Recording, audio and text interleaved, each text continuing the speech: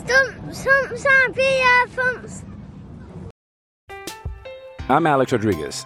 And I'm Jason Kelly. From Bloomberg, this is The Deal. Each week, you'll hear us in conversation with business icons. This show will explore deal-making across sports, media, and entertainment.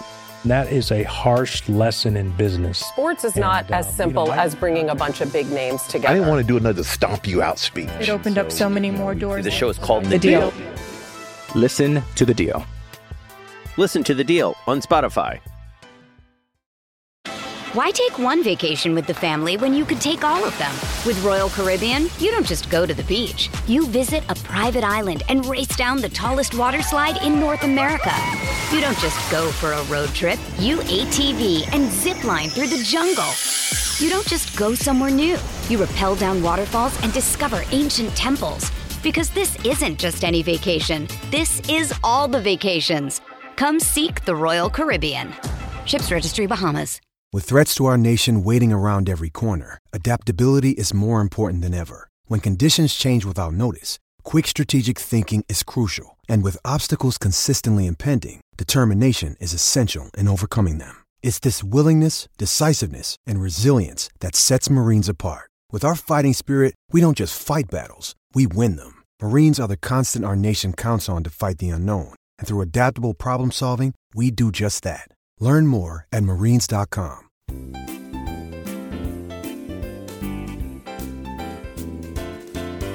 Stumps, umps, and beer pumps. Welcome to Stumps, Umps and Beer Pumps, a podcast for you, the players, supporters, and the hard-working volunteers that make our glorious game from the lowest to the highest levels in the UK and beyond. We at Stumps, Umps and Beer Pumps have now teamed up with Derbyshire County Cricket Club to promote cricket at all levels across the county and wider regions. I'm Rick, I'm here with Ian, Richard and Neil as we take you on a journey around our home here at Winshill Cricket Club in Burton-on-Trent. On this podcast we'll keep you updated on all the goings on here at Winshill Cricket Club, and we will also be answering all your questions and inviting you, the listener, to send in all your stories from around the cricketing world. We will of course have a special guest coming with their view from Cow Corner with all their stories, ideals and anecdotes. So let's get started and bring you up to date with the goings on at Winshill Cricket Club, the little club with a big personality. Stumps, umps and beer pumps. So welcome to another episode of Stumps, Umps and Beer Pumps.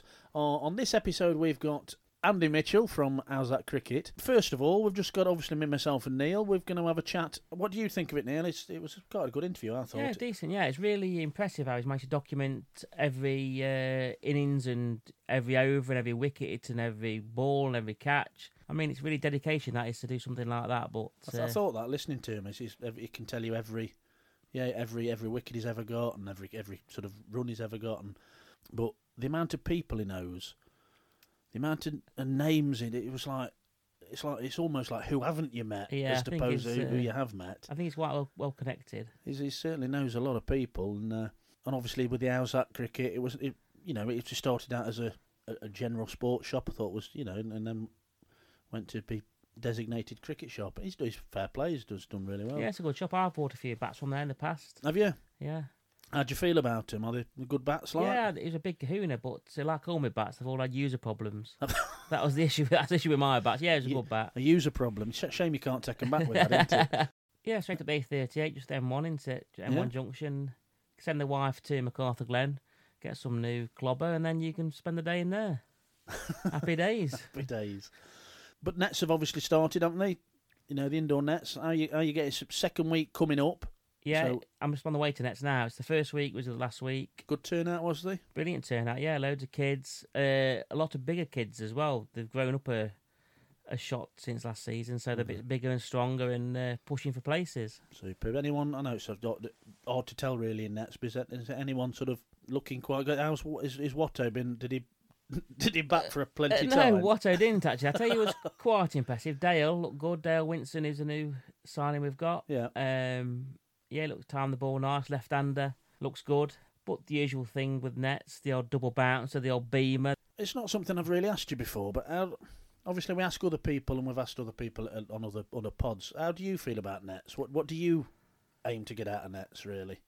What I aim to get out of nets is just really get my body moving again, really, my arms. Because you think you don't use these muscles, or you do use them all the time, but you don't. When you come to bowling again, it's like you've seized up. You need some WD-40 on the old joints and that. Just get the body moving again. That's what I think. And put it on your length, because being a spinner, the issue is I just toss it up there and then just smack it out of the ground. I just go, well, it's smashing into the net. Well done, mate. Yeah. Being a match is probably out, but you just get your body moving again, really. I don't bat at all. Not at all? Well, I don't try not to bat at all in normal cricket, never mind nets. No, it's too dangerous. Well, for everyone else when you're batting? Well, one time a day probably, but not now. Wielding the big kahuna? Yeah. So obviously, do you enjoy nets is a good question for you. Is it just to go and see the lads, or...? I liked it. I like it for that reason as well. Yeah, I like to see the lads. I've bought a quick chuck a few balls down and see how everyone's getting on. We're going to go over to Cow Corner. Livo's been sent on the road. He's talking to Andy Mitchell. Yeah, so have a listen. Very insightful. A lot of name dropping and a very good listen. So see what you think.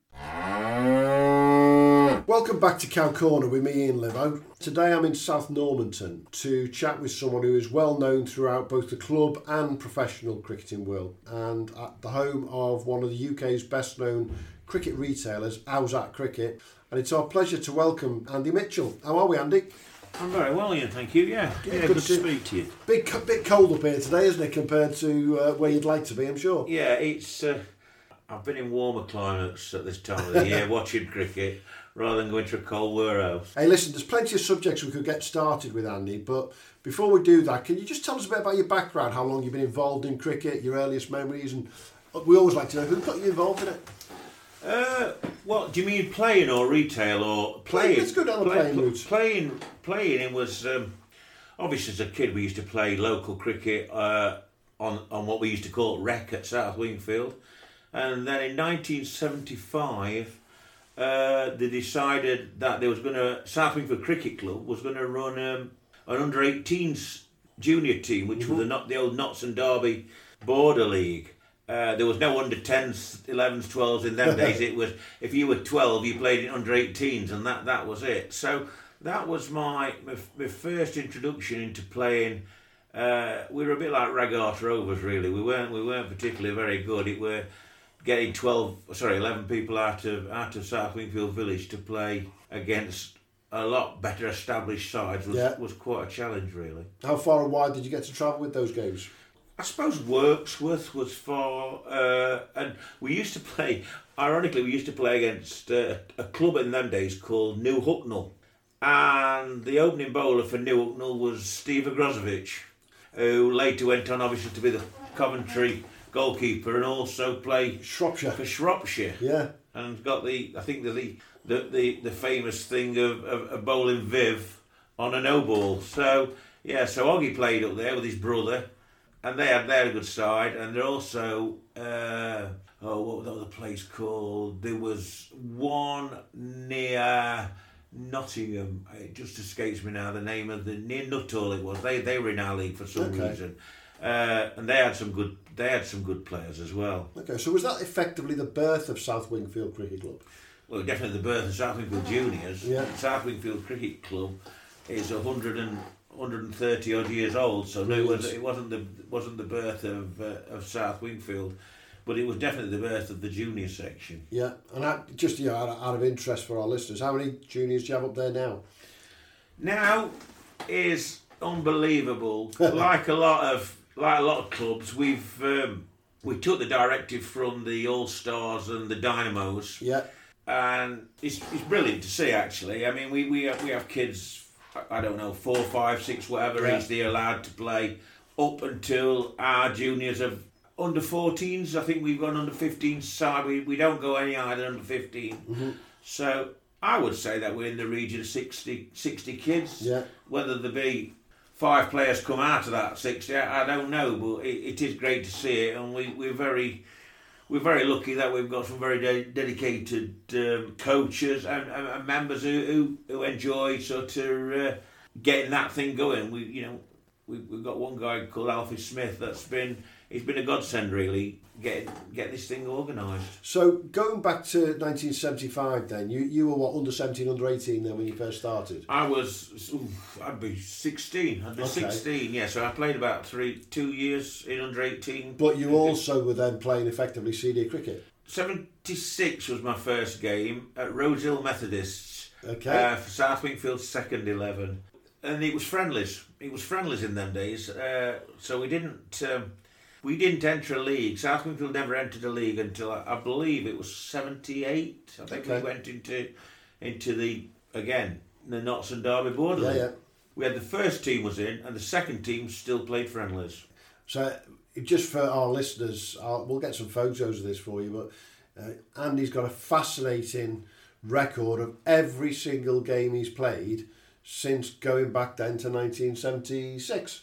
75 actually, the juniors, yeah. And it's a fascinating record. We'd be interested to see any of our other listeners have kept records like this, because there's so much information in there and so many memories just of those games along the way. Now, for our listeners who listen regularly, they will be aware that we are talking about what we call BPC, before play cricket. You've got 476 wickets on play cricket, haven't you? You don't look. You got 476. Honestly, I can tell you how many's in that book, but I don't know on. I know that. So that's what I was going to ask. How many are missing off play cricket from pre 2000s as such? I've got about 11,500, I think. 1150. Yeah. 1150 wickets. Yeah. So, it was. That's all cricket. That's all friendlies and tours and all sorts. So but that's before cricket came was on the net. Yeah. I definitely got. Well, like I say, I'm that sad. I can tell you every wicket because they're all down in this book that I've kept since I was a kid. So your best bowling for South Wingfield, according to Play Cricket, is a 5-4. But you tell me, what is your best bowling out there? I know I've never had 7. I've had 6 on a few occasions. Yeah. But I've never had a 7. So I'm surprised that's not on there actually, because I didn't realise that I've not had a 6 since whenever that came in. But I know I've had 6 in league, so I don't know when it was, to be quite. So this year then, you're coming into 2023 season. I'm going to try and do my maths now. This will be your 47th, 48th year? No, this will be my 49th year. 49th? Because I know exactly that when I'm finishing on the 24th of September. Which would be 2024. That will be 50 years at South Wingfield. Bloody hell, 50 years, and you're going to finish at the end of that season? That's when I'm hoping. Well, that's the plan, God willing. What's the body saying? Body's saying I should have finished 20 years ago. Yeah, that sounds about right for a lot of our listeners. Definitely. I mean, if people know me, they know that I am not. I'm built more for in the bar than on the ground. You're still bowling some good number of overs each year, though, aren't you? Yeah, you do when you've got a pull-on captain. That's what it is. Oh, right. No, I do bowl quite a lot of overs still, but I've cut it down from 2 paces to 1 now, so it's not really hard. So if we go back to your let's call it your heyday, and say, I'm going to say late 80s, mid 90s, when you were playing for South Wingfield, who were the batsmen out there? What would the batters remember you as? What sort of bowler would they remember you as back then? Pie chucker, I would imagine, quite a lot of them. A pie chucker who took a lot of wickets. Yeah. I've finished a few careers. I have had that comment. If you can get me out, I'm finishing. Yeah. But if you look at a few people that over the years I have got out, there is some good names on there, I can assure you. But who would the highlights be for you? I suppose really the one who made that comment was Neil Sparham. I remember getting Neil out, and I won't use the language, but if you can get, I'm going to pack in, and that was Neil's quote. So Stuart Poplar once got Pop out. Chris Dunn, Chris Dunn before he come to play for South Wingfield, which he never admits to, but I did. I mean, I've never played at the highest level. I think Division 2-3 probably the highest I ever got to. So what division are you playing in this year? I'm third team vice captain, so I was playing 7. I did go down to play in the Force last year because Nick, who's done a great job with that, went away, and I went and captained him for the last 4 or 5 matches, and then when Nick come back, he took over, basically to just really help us get up, because he'd done such a good job, and it just seemed hard to chuck it all away just for the fact that, because Nick's got a couple of lads who play and his mate who were on holiday, so we just mucked through actually and managed to get seconds. So yeah, we're good. Good stuff. I'm Alex Rodriguez. And I'm Jason Kelly. From Bloomberg, this is The Deal. Each week, you'll hear us in conversation with business icons. This show will explore deal-making across sports, media, and entertainment. That is a harsh lesson in business. Sports is not as simple as bringing a bunch of big names together. I didn't want to do another stomp you out speech. It opened up so many more doors. The show is called The Deal. Listen to The Deal. Listen to The Deal on Spotify. Why take one vacation with the family when you could take all of them? With Royal Caribbean, you don't just go to the beach. You visit a private island and race down the tallest water slide in North America. You don't just go for a road trip. You ATV and zip line through the jungle. You don't just go somewhere new. You rappel down waterfalls and discover ancient temples. Because this isn't just any vacation. This is all the vacations. Come seek the Royal Caribbean. Ships Registry, Bahamas. Another day is here, and you're ready for it. What to wear? Check. Breakfast, lunch, and dinner? Check. Planning for what's next and how to save for it? That's where Bank of America can help. For your financial to-dos, Bank of America has experts ready to help get you closer to your goals. Get started at one of our local financial centers or 24/7 in our mobile banking app. Find a location near you at bankofamerica.com/talktous. What would you like the power to do? Mobile banking requires downloading the app and is only available for select devices. Message and data rates may apply. Bank of America N.A., member FDIC. Stumps, umps, and beer bumps. So 49th year coming up at South Wingfield. I've got to ask you this question. We're not far from South Wingfield here in South Normanton. You're as local gets. What's it about South Wingfield Cricket Club that's kept you there so long? I'm a South Wingfield lad. I've born, bred, lived there. I moved to South Wingfield when I was 6 months old. I'm 63 now. I've had 6 houses and never moved a mile from cricket ground. I've had chances to go to other clubs and very nearly left once, but that was all.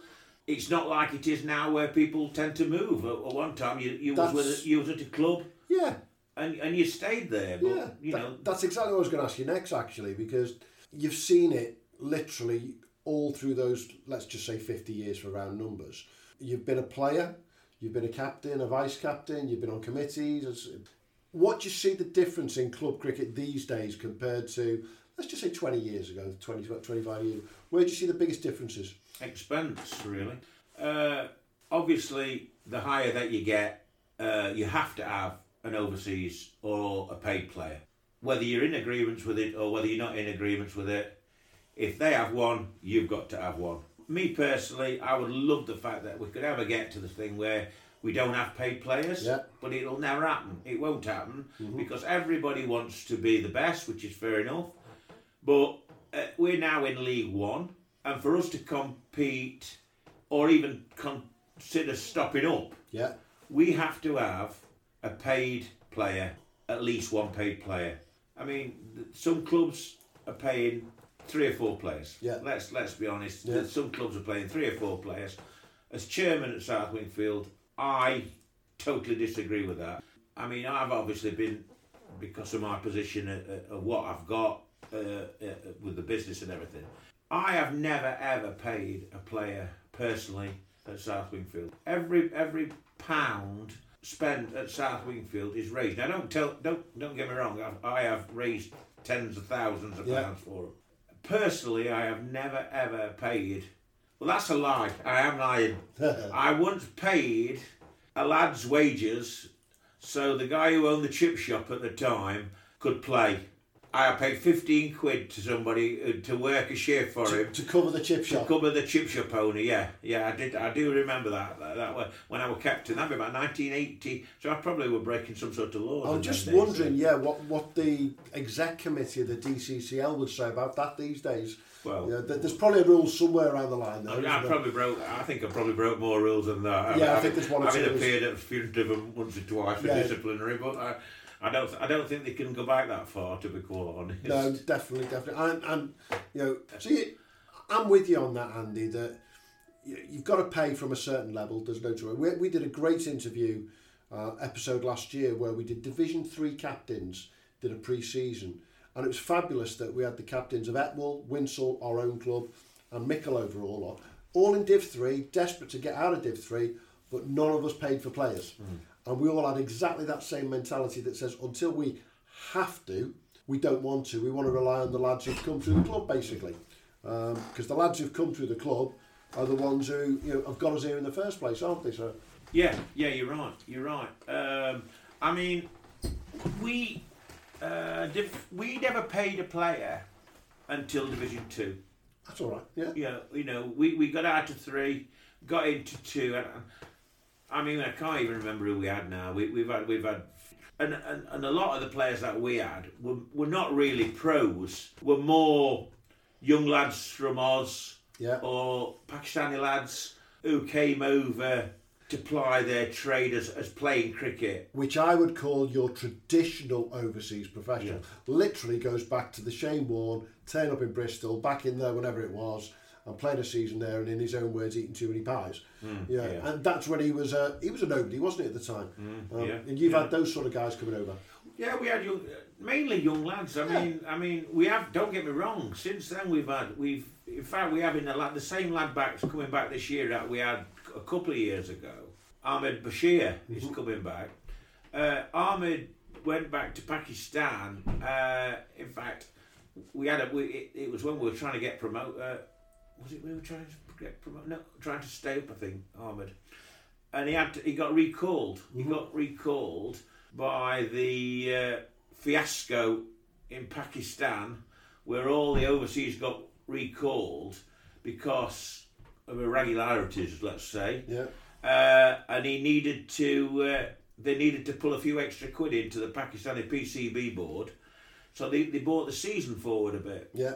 I'll be honest, I had a little bit of a swing because I knew Wasim Khan quite well, and Wasim arranged for him to stay an extra week, which helped us. And the lucky thing was we'd had Ian O'Brien played for us the year before, and OB hadn't played for anybody that year, so he was sort of still signed on with us. So OB took over, so he helped us till the end of the season. So we were lucky that year, but we've had some smashing kids. I mean, we had a lad last year. He wasn't the best overseas we had, but he was a smashing kid, and good around the club. Yeah. I mean, I have never in 50 years I've never known such an anorak. He lived with me and my missus for a while, for the last couple of months. And I used to get home from here, and he'd watch anything to do with cricket. I got home and the TV were on, and obviously it was ladies World Cup. He absolutely watched every single bit. He knew everything. And, he knew everything about the pros that were playing in the Premier League and Division 1 in the Derbyshire. He knew everything about where they'd come from, what the records were. Again, getting back to internet facts and figures, it's brilliant, I suppose, nowadays. Yeah, without a shadow, definitely. So it's almost 50 years that you've been with South Wingfield, and it's about, is it 20 plus years you've been here at How's That Cricket now? No, How's That Cricket has been. I opened Mitchell Sports from this very room that we're in now. I was in the police, actually. I was going to ask, what did you do before? Yeah, I was in the police, and in 1990 I left and set up Mitchell Sports, which I worked out of my garage at home for a year. Julie got pregnant with our first son, Liam, and we moved here on a 6 months rent. 31 years later, we're still here, but I now own it. So I was going to say, I hope you're not paying rent all that time. So we rented it for about 10 years, and then I got a letter saying that I had to get out within 2 weeks because they were selling the place. Right. Not the fact. So I bought it, basically. We were a sports shop, general sports shop, so everything, football, cricket, a little bit of cricket, because the older members who are listening will remember Ian Walker, who used to sell from his loft in Ripley. Yeah. Well, Ian was a friend of mine, and I always said that I would never rival him, whenever he wanted to do it. Well, sadly, Ian got Parkinson's and decided to pack up. So once he packed up, I took the mantle on, if you like, and we swapped it from being a sports shop as soon as MacArthur Glen opened across here. Okay, yeah. Because within, you can almost 500 yards. Yeah, I was going to say Rory McIlroy could probably hit a golf ball that far. Yeah. I mean, Nike, Adidas, they all came on, who were supplying me to sell trainers. Yeah. Well, I couldn't compete with it, so we said, right, that's it, we'll go specialised. Yeah. And then we went down cricket, and of course, as a specialist shop, that's the only reason that we've survived. So what year was that when you went specialist? I'd say that was specialist now. Yeah, you're probably right, about 20 years. Yeah. I should know that date really, but I would say 20 years. And what's changed in the cricketing retail landscapes? Because I'm like you, of an age that I can remember. We used to go to a place in Liverpool called Jack Sharp Sports. Sharps was the place because it was the sport. To be fair, they did do a lot of focus on cricket, which is one of the reasons I used to go there anyway. But it's a completely different game today than what it was 20 years ago, isn't it? Jack Sharp, I believe that was taken over by a company called Taskers. Correct. Who were one of our early rivals. And Taskers, I think they have actually gone now. What's altered? Everything's altered. Everything's altered. Number of brands has altered massively. Yeah. I mean, back then, how many brands would you have had? You'd have had your Gray Nichols, your Stuart Surridge. Yeah. Good and More. Good and More. County. SS at that time. The funny story that we used to relate to, we used to do football boots, and I used to sell hundreds of pair of a football boot called a Puma King. Yeah. And I can tell you now, that price used to be $69.99, and I would sell literally hundreds. When it came to that player who played for local Dog and Duck and spent £69 on a pair of football boots, played cricket, he used to come into me and it was, Mitch, what's the cheapest boot you've got? I don't want to spend a lot. And then we would, our boots in them days, the target price was $29.99. Wow. And there used to be Mitre. We used to sell Mitre cricket boots at $29.99.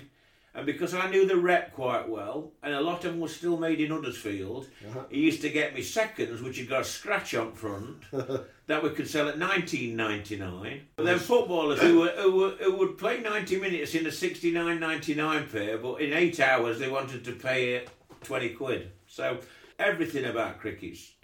I mean, if you went through that shop now, I could tell you a story about every piece of equipment that's changed, from a jockstrap, which was literally a piece of elastic and a box and a bit of cotton round and a bit of cotton round your bits, to a helmet that we're selling in there, which wasn't even available. We're selling helmets in there at £180 with titanium grills, etc., etc. We didn't even sell a helmet because helmets didn't. People, you were a wuss. You want your helmet on for, but. Best legislation that ECB ever bought in more ways than one, because I got tipped off it was coming in and I bought every helmet that was available in Britain at that time. Seriously, I bought every kid's helmet that every company had. Let me guess, that was around the time you bought the building. Yeah. That'd be about right. Profit could have bought it. I think you're right. It's one of the... I'm of an age that I didn't wear a helmet until 4 or 5 years ago, and that was just because of necessity more than anything. Before then... just didn't do it. But even in the league these days today, you just see it's of an age where they just will not wear it full stop end of story. Yeah, you still see people do it nowadays, and they're ridiculous. My own son wears it. Obviously they wear a helmet when they play in. But I remember one night having to rush him down to Derby DRI because he'd had last 5 minutes in nets, taken his helmet off, top edge one straight into his tooth, smashed his front tooth. So, it was the best thing that they ever did. They ever bringing that legislation in for kids. Funny story I always like to mention with the kids is we had a number of kids back at our club at Winshill a few years ago who'd come to the game, let's say reasonably late. They were sort of 11, 12 years old before they came to the game. And they got used to wearing a helmet and they got used to putting the whole kit on when they were batting. And then one day, I just happened to overhear a conversation about, have you got your box on? And I said, what do you mean have you got your box on? "I just make sure we got our box on." I said, "You're about to field." And it turned out that half our under-11s were going out with boxes on when they were fielding as well. I said, "Where's that got?" "Oh, so-and-so got hit with the..." No, hang on, guys. Let's get... But you just... The mentality difference compared to, as you say, when we were inverted commas growing up, when, the thought of a decent pair of pads back in the day was something, never mind. I can remember the rolled gloves. Yeah. I remember the one with the spikes on, what we used to buy when we were going in, and then it used to be a club bag, and if you were batting 7, 8, 9, the time you got down to that, sweat were dripping off them. You'd got a pink box with the odd pubes still sticking out because somebody been in before you. Disgusting when you think about it. It is, isn't it? And it's what we've noticed more and more over the past 10 years at the club is that there is an age where all of a sudden the kids and the juniors, they want their own. And it's a wonderful position as a club because it means you don't have to have as many club bags, but at the same time you also know you've got them then as players. You know then up to the age of 7, 8, 9 they're not really sure football, cricket, rugby. The moment they say to their mum and dad, "I want that bat for Christmas, I want that helmet," you know that they're really into it. Well, obviously it's funny you say that because we do very, very, very, very few club bags now. Yeah. Maybe a pub. If a pub's decided that they want to have a Wednesday night match, they'll have a bag. Nobody has club bags anymore. It's all individual, which again obviously is very good for us. But you don't get people borrowing equipment and things like that. And it's funny you mentioned that about the boxers because my sister who runs this with Gavin, my nephew, only said to me last night, she rang me last night about something that had happened, and she said, "Well, you know what, we should really write down all these comments that we've had over the years for things, because we had one on Saturday. We get a lot of grandmas and granddads coming in. The granddad, I used to play in 1960 and I had a Grey Nichols, so I want him to have a Grey Nichols. I mean, he probably doesn't realise that there's 20 other different brands. Yeah. But because they had... But there were one on Saturday, and you're getting a lot of people, a lot of parents coming in who had never had anything to do with the cricket. So they get sent here by various coaches or various agencies that we've got connections with, and they'll say, on Saturday, one came in and said, "Well, I think it was for a young girl actually. I wasn't here, but we're looking for a bat. We're looking for a cricket bat. All we know, it's a Haribo size." A Haribo. Haribo. We thought, that's another one. We got the Haribo size. And do you have special helmets for left-handers and various things that Sharon should have quoted better than me, but things that have been said over the years. It's quite amusing that someone would say. Stumps, umps, and beer pumps. And through your success that you've had here at Howsat, you've been very lucky to be able to support a number of people around the area in particular. So a number of clubs, some of the players at the Derbyshire, etc. So give us a sort of background of some of that stuff that you've done there. Sponsorship. Yes. I first got involved with Derbyshire about 1991, just after I'd started. I've always been a supporter of Derbyshire. My first memories of going to watch Derbyshire was the 1969, I think it was, semi-final when we won at Chesterfield. Okay. We beat, I think it was Sussex in semi-final, and Tom Eyre took 6 wickets. That's all I remember. But prior to the John Player series, what they used to have on TV on the 40 overs, they started to show. There used to be all the county sides played an international Cavaliers team on a Sunday. Yeah. So there was 18 games during the summer, and BBC Two used to cover that. And the only game that got rained off that first time was Derbyshire at Chesterfield. And it was actually shown on TV, and I was told at the time that me and my sister, my mum and dad used to take us and put it on bank at Chesterfield. We took it like a play tent, and it showed us on TV, and people said, "Oh, we saw you on TV." And it was like a miracle thing then, not like today where people have been on from. We were seen on TV. So that's my first memory going back to Derbyshire. But I got involved with sponsoring Derbyshire through a guy called Mike McNamee, really, whose son plays down at Sandy Acre, Neil still. He was the corporate manager down at Derbyshire. Yeah. And really, I suppose, what I used to do, I used to supply the shop. That's how it started. We used to do all the polo shirts and that sort of thing. That's phased away now because obviously with the supplier of the kit, sort of, I think it's Samurai now do their kit, they do it all for them. Yeah.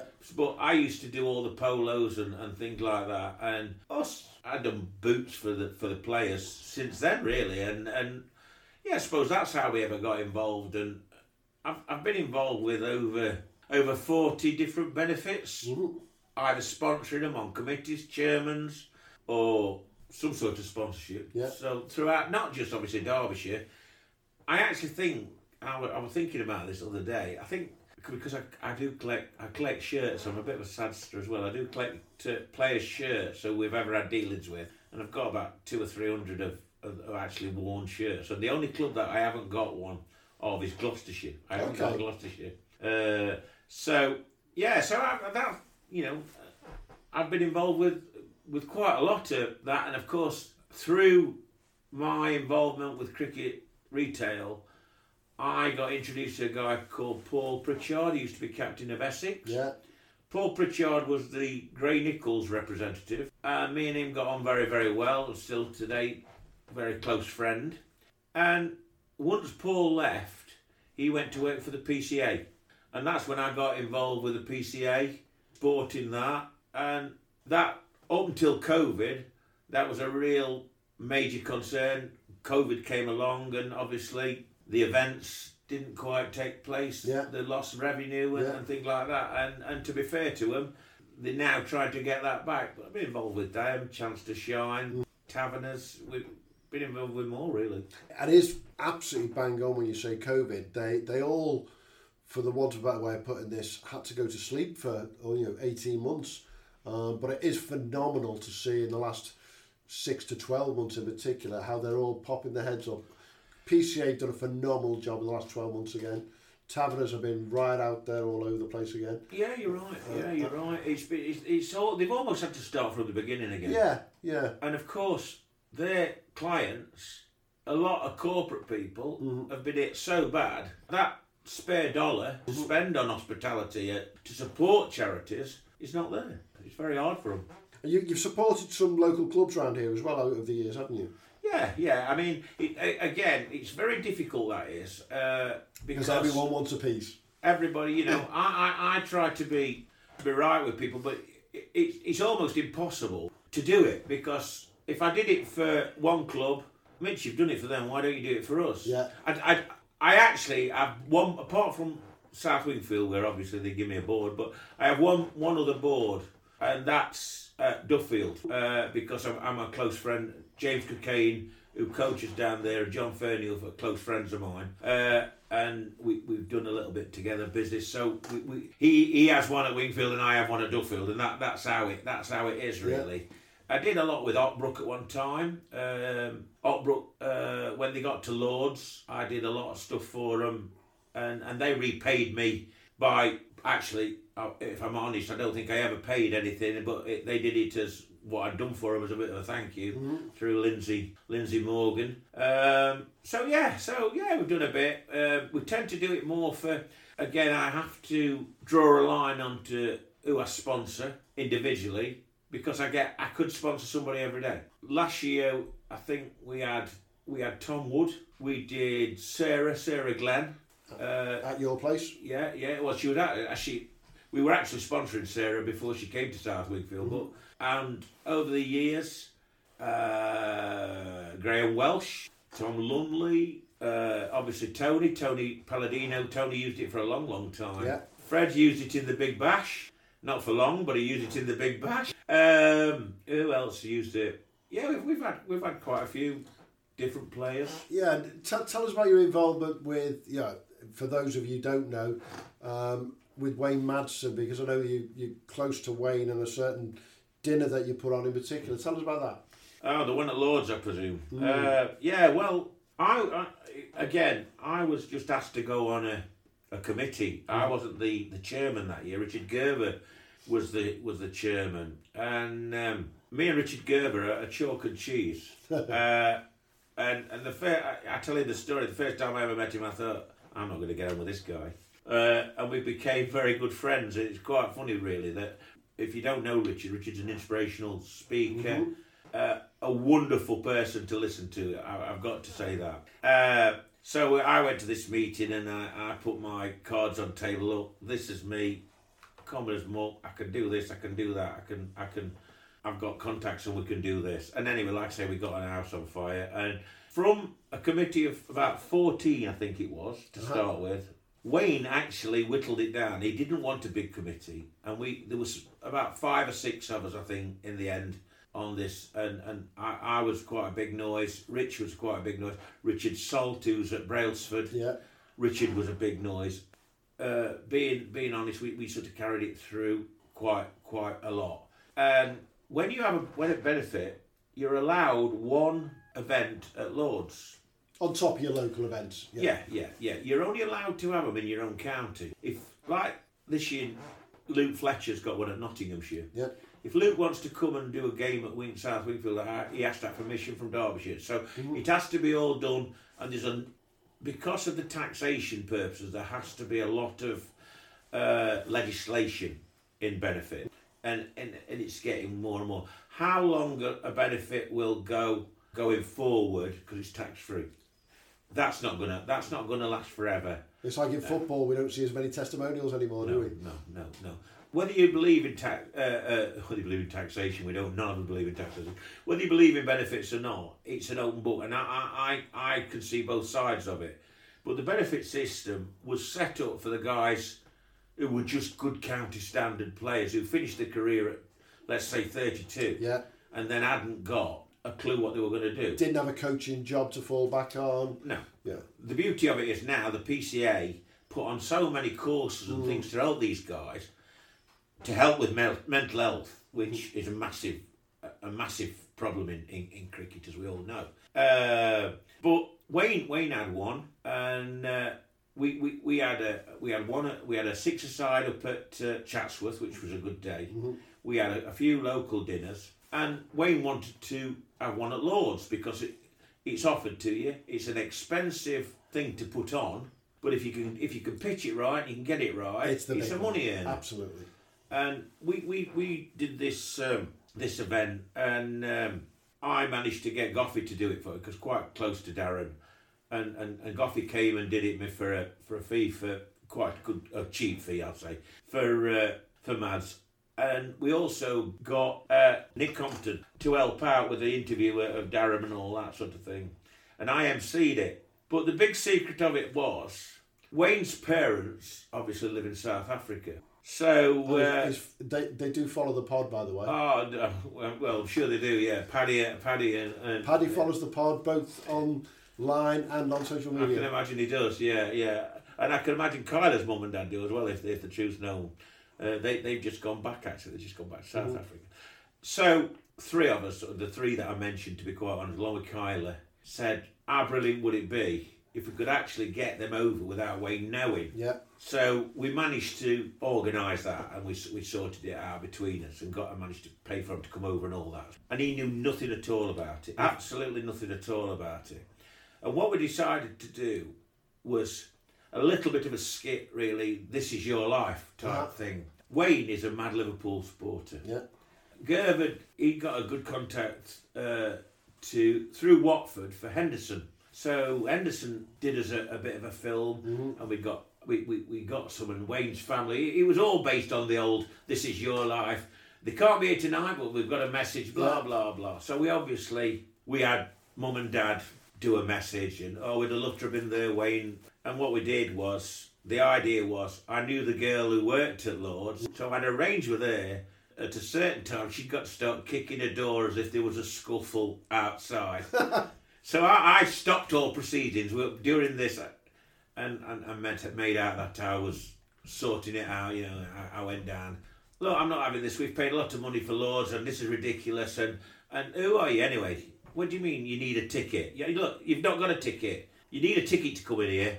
And of course, nobody else except for 4 of us were in on this, and everybody's thinking, what the hell's going off here? And Wayne, bless him. I was going to say, what was Wayne thinking? Was he thinking, what's happened to my benefits? Yeah. Well, if you ever look at Twitter, there is an actual video of it, and Wayne's face is absolutely brilliant because his wife Kyla taped it. And Wayne, I can tell what Wayne, because Wayne's such a lovely bloke. He's there. Oh God, what's Mitch? He's kicking off. What's he doing? And all this. And then of course said, I don't care if your name is Madsen. We have to ticket, love. You're not coming in. And of course, Mr. and Mrs. Madsen coming, and it were a lovely moment. And it is. It's a lovely video. If you haven't seen it, we'll pick it out and we'll put it out on Twitter ourselves. It's a cracking moment when he sees his parents walking in. It was. Yeah, I'll be honest. I'm going goosepoop blue just remembering it because it was a lovely night. That's going to be something to beat, isn't it? Working with these guys. I don't think you'll beat it. I don't think you can beat it because you couldn't do it for a nicer bloke neither. Yeah. And it's great when we see him sign another contract. He's going to be with us again at Derbyshire for another couple of years. Yeah, I've told him to leave. over years, but he'll never leave. He's too genuine, and he won't. He thinks too much of Derbyshire. He loves. He's part of the area. He is to Derbyshire what you are to South Wingfield. Yeah. Well, I've never heard anybody actually put me and Wayne Madsen in the same sentence. But have you ever bowled at him? I don't know if I have or not. Oh, I don't know. I don't think I have. I don't think he could pick me, to be quite honest. Oh, there's a challenge there for you, Wayne. We're going to have to sort that out. But that'd be a nice one to sort out for your. You're going to have a benefit year in your 50th. Well, it's funny you say that. It is on the cards to do something where I'd like to do something for like a benefit, but obviously not for the proceeds for me, unfortunately. Yeah. Maybe for Mind or something like that, because I'm very. That'll be a good one. I'm very mental health conscious, and I know what PCA have done for various players, and if you follow them, you can see. And I know of many cases which obviously I wouldn't comment on, where they've helped, and I will go as far as say they've helped Derbyshire players. It's brilliant. You put on a game in your final year. And I'm sure if it's at South Wingfield or wherever, it'll be streamed at some point. Well, we'll come and commentate for you. Well, it is on the cards. I don't quite know what personalities I could pull, but I have got a little pool that I think I could. You've got your little black book, so let's think of Goffey opening the bowling. At one end with Freddie opening the bowl at the other end. Well, I don't think you get Fred now because Fred's unfortunately he's too busy to do anything. Yeah. It's still Fred. I mean, I got to know Freddie quite well in 2006, and we were flying around country in a helicopter and doing all great things like that. But like I say, Fred now is so busy, and like randomly just turned up last summer here, and he called me and said, I wasn't here, just walked in, didn't. It's Mitchell. Our Corey's forgot his boots. He were playing for Lancs under 16s at Nottingham. Yeah. And they just got down here and realised that they forgot his cricket boots. So Fred had to come in and get a pair of boots for his son. Stokesy called him one day on the way down to Nottingham. Well, you are just off the M1. Yeah, it's brilliant. And he wanted 5 white grips. He only uses white grips. And it was like, well, you're going to go to more. Nah, I don't like this. They don't do this particular one. And it's so random. It is so random. It's where we start to think, what's the difference? Yeah. We pick up a bat and the grip's a grip, isn't it? It's how many grips you might have on, but they feel so different to these guys, don't they? One thing with these people, though, that I've got to know over the years, and don't get me wrong, I at one point in my life, I found it quite difficult to handle it because I was with famous people quite a bit, and I thought, what am I doing here? I'm just a fat pipe chucker from South Wingfield, and all these people around me, and I know a lot, and it gets to you. But somebody told me a famous quote. Griff told me this. Dave Griffiths told me this. And I had this conversation with him, and he said he was similar. Because Dave obviously meets all these people and all that. And he said, although you look on them as a bit heroes, and they're human beings, but Michael Holding summed it up beautiful. Michael Oldham said today, if we are just better at games than you are. And I thought, what a brilliant quote. And these people, I've met football in our previous, as I said earlier on, we dealt with footballers and people like that. Cricketers are a different class. I know hundreds of counties cricketers over the years, and I can honestly say, if there's 1% that's either been stroppy or difficult, they're just not. They're just top blokes. Marcus Stothard, absolute gent. Yeah, absolute gent.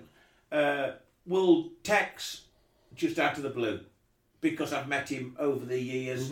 First through a golf game actually at Gordon Moore, and then we did a little bit with him on a testimonial. Then obviously when he played for England, now when he's coach for England, and then I did the bike ride with him. I did 3 bike rides with him in 13, 15 and 17, which were brilliant. We the first one was from Durham to Lords, and I mean, sort of like Josh Butler was on that. Josh Butler at that time was a young kid just playing with Somerset. Yeah.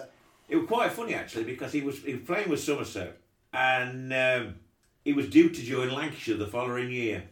And we stopped at Lancashire on the way down. We actually stopped at the hotel on the ground one night. Yeah. And next morning, me and Josh went for breakfast. And at that time, nobody really knew who Josh Butler was. Just a nice lad from Summer. And he went for his second bacon cob. And I always remember saying to him, a woman who was serving him, "You've had one." So I said, "That's obviously your catering manager for next year," sort of thing. And sort of like, of course, Josh has gone on from strength to strength. He's done all right. He's done, and again, lovely bloke, absolute smashing chap. Johnny Bairstow, just good blokes. Just it's very difficult to say a bad one, really. And I mean, Derbyshire lads, they're not England players, but 95% of them come in here and all smashing kids, all just right down to earth chaps. Absolutely. Stumps, umps, and beer pumps. Super Over. Okay, Andy, for our Super Over, we like to ask each of our guests the same 6 questions and just simply ask for your quick answers, mate. So let's start with, Andy, what's your favourite ground? I think overall I'd have to go for Newlands. Good choice. Your favourite batter? England, I'd say Alistair Cook. Derbyshire, I'd say Wayne Madsen. And local, I suppose I'd have to say my son, really. That's good enough. Your favourite bowler? Again, international and Derbyshire, I'd go for Michael Oldham. And again, I enjoy watching my own son Kyle play. Brilliant. Your favourite tipple? I'd say a good pint of bitter or an IPA. Okay. Your favourite cricket tea item of choice? Well, there's quite a bit of a legend on this. It's got to be pork pie. I've had plenty of pork pies over the years, so. And your final one is your sporting hero, cricket or otherwise? Well, I did think about this one, and I think I'd have to say 3, and they're 3 different sports. I'd say football, Kevin Hector; cricket, I think Freddie; and AP McCoy racing. Couldn't get much better than the legend McCoy, could you, sir? That's great, Andy. Thanks a lot. Super Over. Stumps, umps, and beer pumps. Hell's Kitchen! Celebration coming up? Need a hellishly good cake with that wow factor? Then speak to Helen at Hell's Kitchen Cupcake Shop. Hell's Kitchen supply cupcakes and other bakes for any occasion. Message Helen at Hell's Kitchen. Check in on Facebook, Hell's Kitchen, 1L in Hell, and it'll be 1L of a cake for you. Hell's Kitchen Cupcake Shop, 07713 342 914. Any food allergies and requirements must be discussed before ordering your cakes. Stumps, umps, and beer pumps. And you've been lucky enough because of the amount of time you've been involved in the game and with the cricket retail side as well. You've travelled literally to the 4 corners of the earth, haven't you, to watch cricket and play cricket in some cases. Apart from the obvious ones, we all talk about Newlands, we all talk about Sydney Cricket Ground, these big ones. Give us a flavour of somewhere that you've been where you've gone, do you know what? That's a proper cricket ground somewhere overseas. Been to India a couple of times. What was it called? I can't remember the name of the ground what we went to now. It was a strange one. I can't remember that. I can't remember the name of it, but it was not a major ground. That was good. That was 2006, I think. I think the funniest one probably was Paul in South Africa. Yeah. We were stopping down at Stellenbosch on the route, and England were due to play a Paul 11 on a Tuesday afternoon in a pre-test game, basically. Paul had got it. I would imagine it was more like a select South African team that they got together, and England turned up. Well, we turned up at 1:30, and there was about 20 people milling about. A guy were rolling it on the oldest roller that you've ever seen, sat on this old roller, and some guy walked over to me and said, "I presume you've come to watch game, have you?" I said, "Yeah." He said, "Well, we're not playing it now. It's too hot." Well, we are playing it, but we're not playing it till 7 o'clock tonight. So if you want to come back about 5, 6, have a drink at bar, England will be.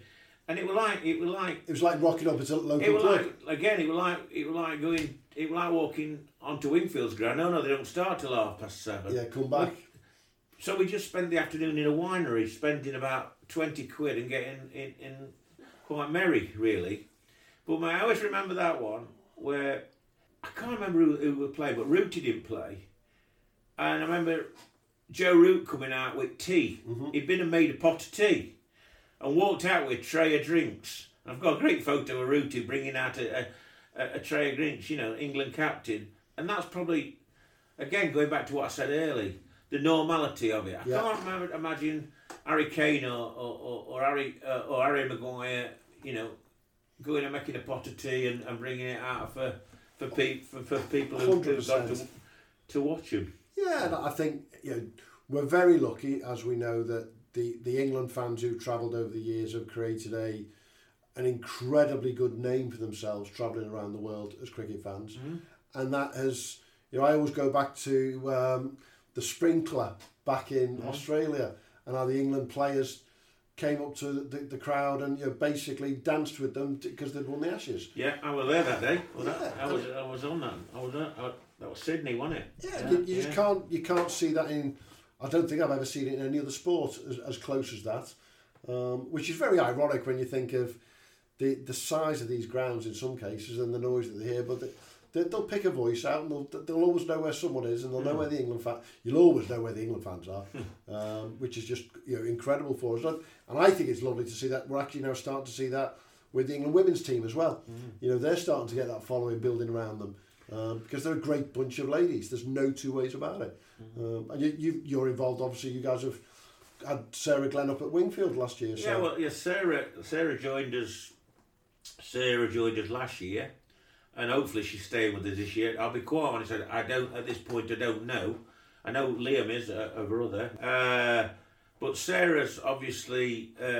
We had a bit of an issue last year because of, and it's been rectified now, of actual availability of whether a lady professional is to be considered a cricket professional in the same as a man. Like a Derbyshire player. Yeah.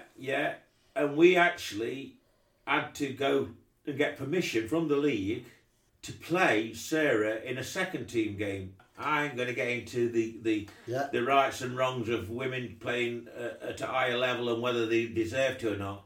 But I think that common sense would say that the likes of Sarah shouldn't have to compete with, let's say Billy Godleman as a different player. Billy went and played at Kimberley when he wasn't playing in the Notts League. Now, had Sarah played for Kimberley or in the Notts team, she would have played against. Now, I think we all know that really the standard is different. Yeah. I mean, there's no two ways about it. That's not wishing to sound any detriment to the women's game at all. but it is. Now, the good news is I have the understanding that, again, common sense has been showed this year, and I have been made aware that there is a directive. I don't know if it's been come out officially yet or whether it's being mulled over, that ladies, professionals, are being considered different in standard, so they aren't having to compete for a place against a men's professional. Yeah, and it's the same if Tom Wood turned out for Ticknell or Wayne Madsen did a few times with Ticknell. With the utmost respect, it's a different ball game altogether, isn't it? Yeah, of course it is. But we do know that we're very lucky to have the likes of Sarah in the league who can play up at Div 2, Div 1, and actually not just hold their own.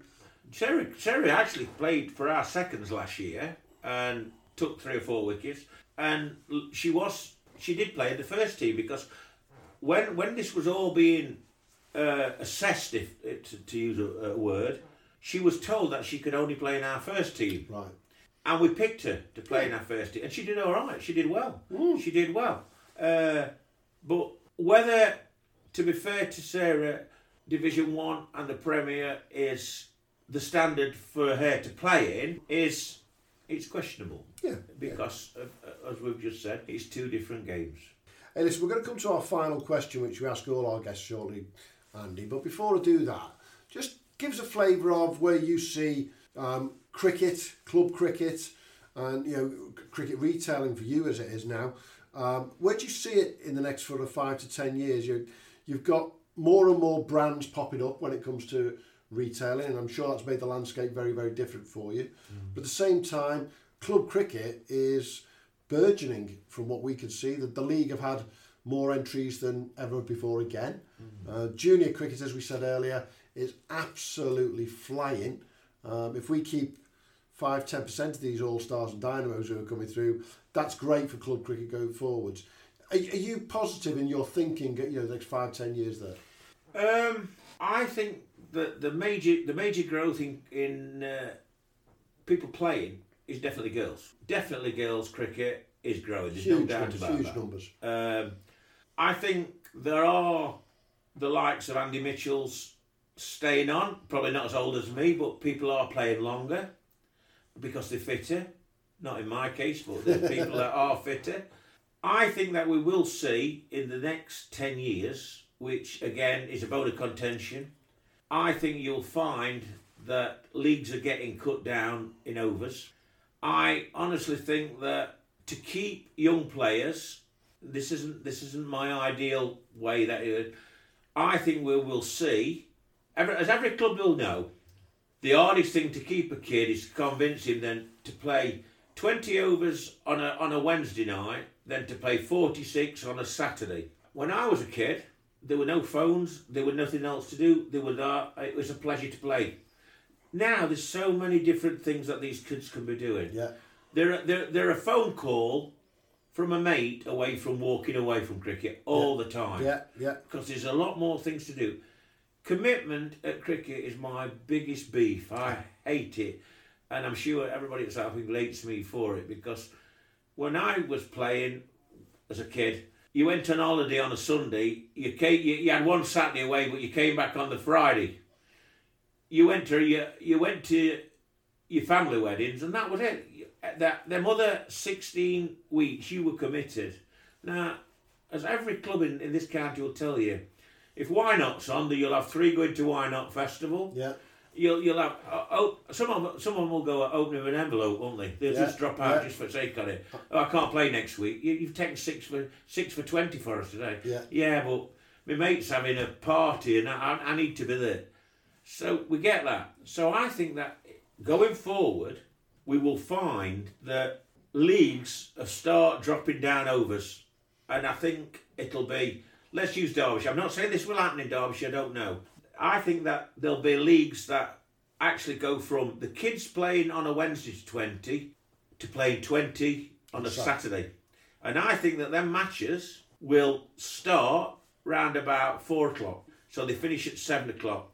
So that club life after can be kept. Yeah.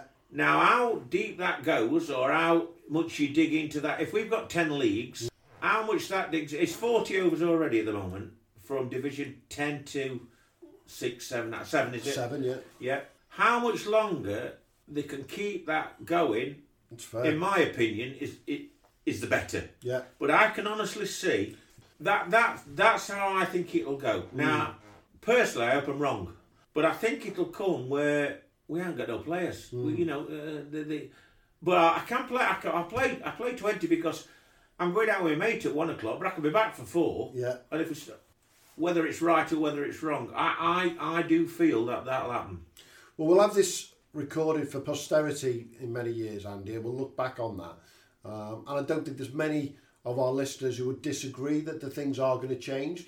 The question is at what pace they change, at what level they change. And I think the one thing that we would all agree with, both yourself and all of our listeners, is as long as cricket's being played is a good thing. But we want to see all forms of cricket as much as possible, don't we? Yeah. I'd hate to think along the lines of, by the time you go down the route you've just talked about, you then have to go all the way through the pyramid and start to say, how safe is test matches? Because it does work its all the way through, doesn't it, at some point? Yeah, it'll cut. I mean, you know what the likes of Andrew Strauss is trying to do. He's trying to cut down county cricket already, and that sort of that. So they are trying to cut it down. I personally, I suppose I'm a traditionalist, so I don't want it. I don't want to see it. Hey, nothing wrong with being a traditionalist, and let's point out that we're very lucky to have one of the best coaches in the world at Derbyshire, who's very clearly stated in the past few months, once again, there's nothing wrong with county cricket in England. It's just the schedule. He's an absolute avid fan of what we do to bring kids through from literally all-stars through to test cricket in this country. If you don't have county championships, you don't have tests. Exactly. I think that's a great place to leave it there, Andy, but we have got our final question that we need to ask, and it's but I'm going to give you an open clean sheet of paper for yours.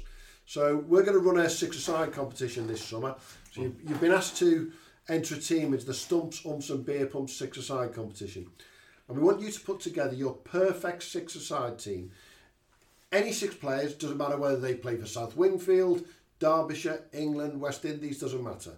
We want your perfect six-a-side team, 2 batters, 2 bowlers, an all-rounder and a wicket-keeper. So first question I have to ask is, are you in it?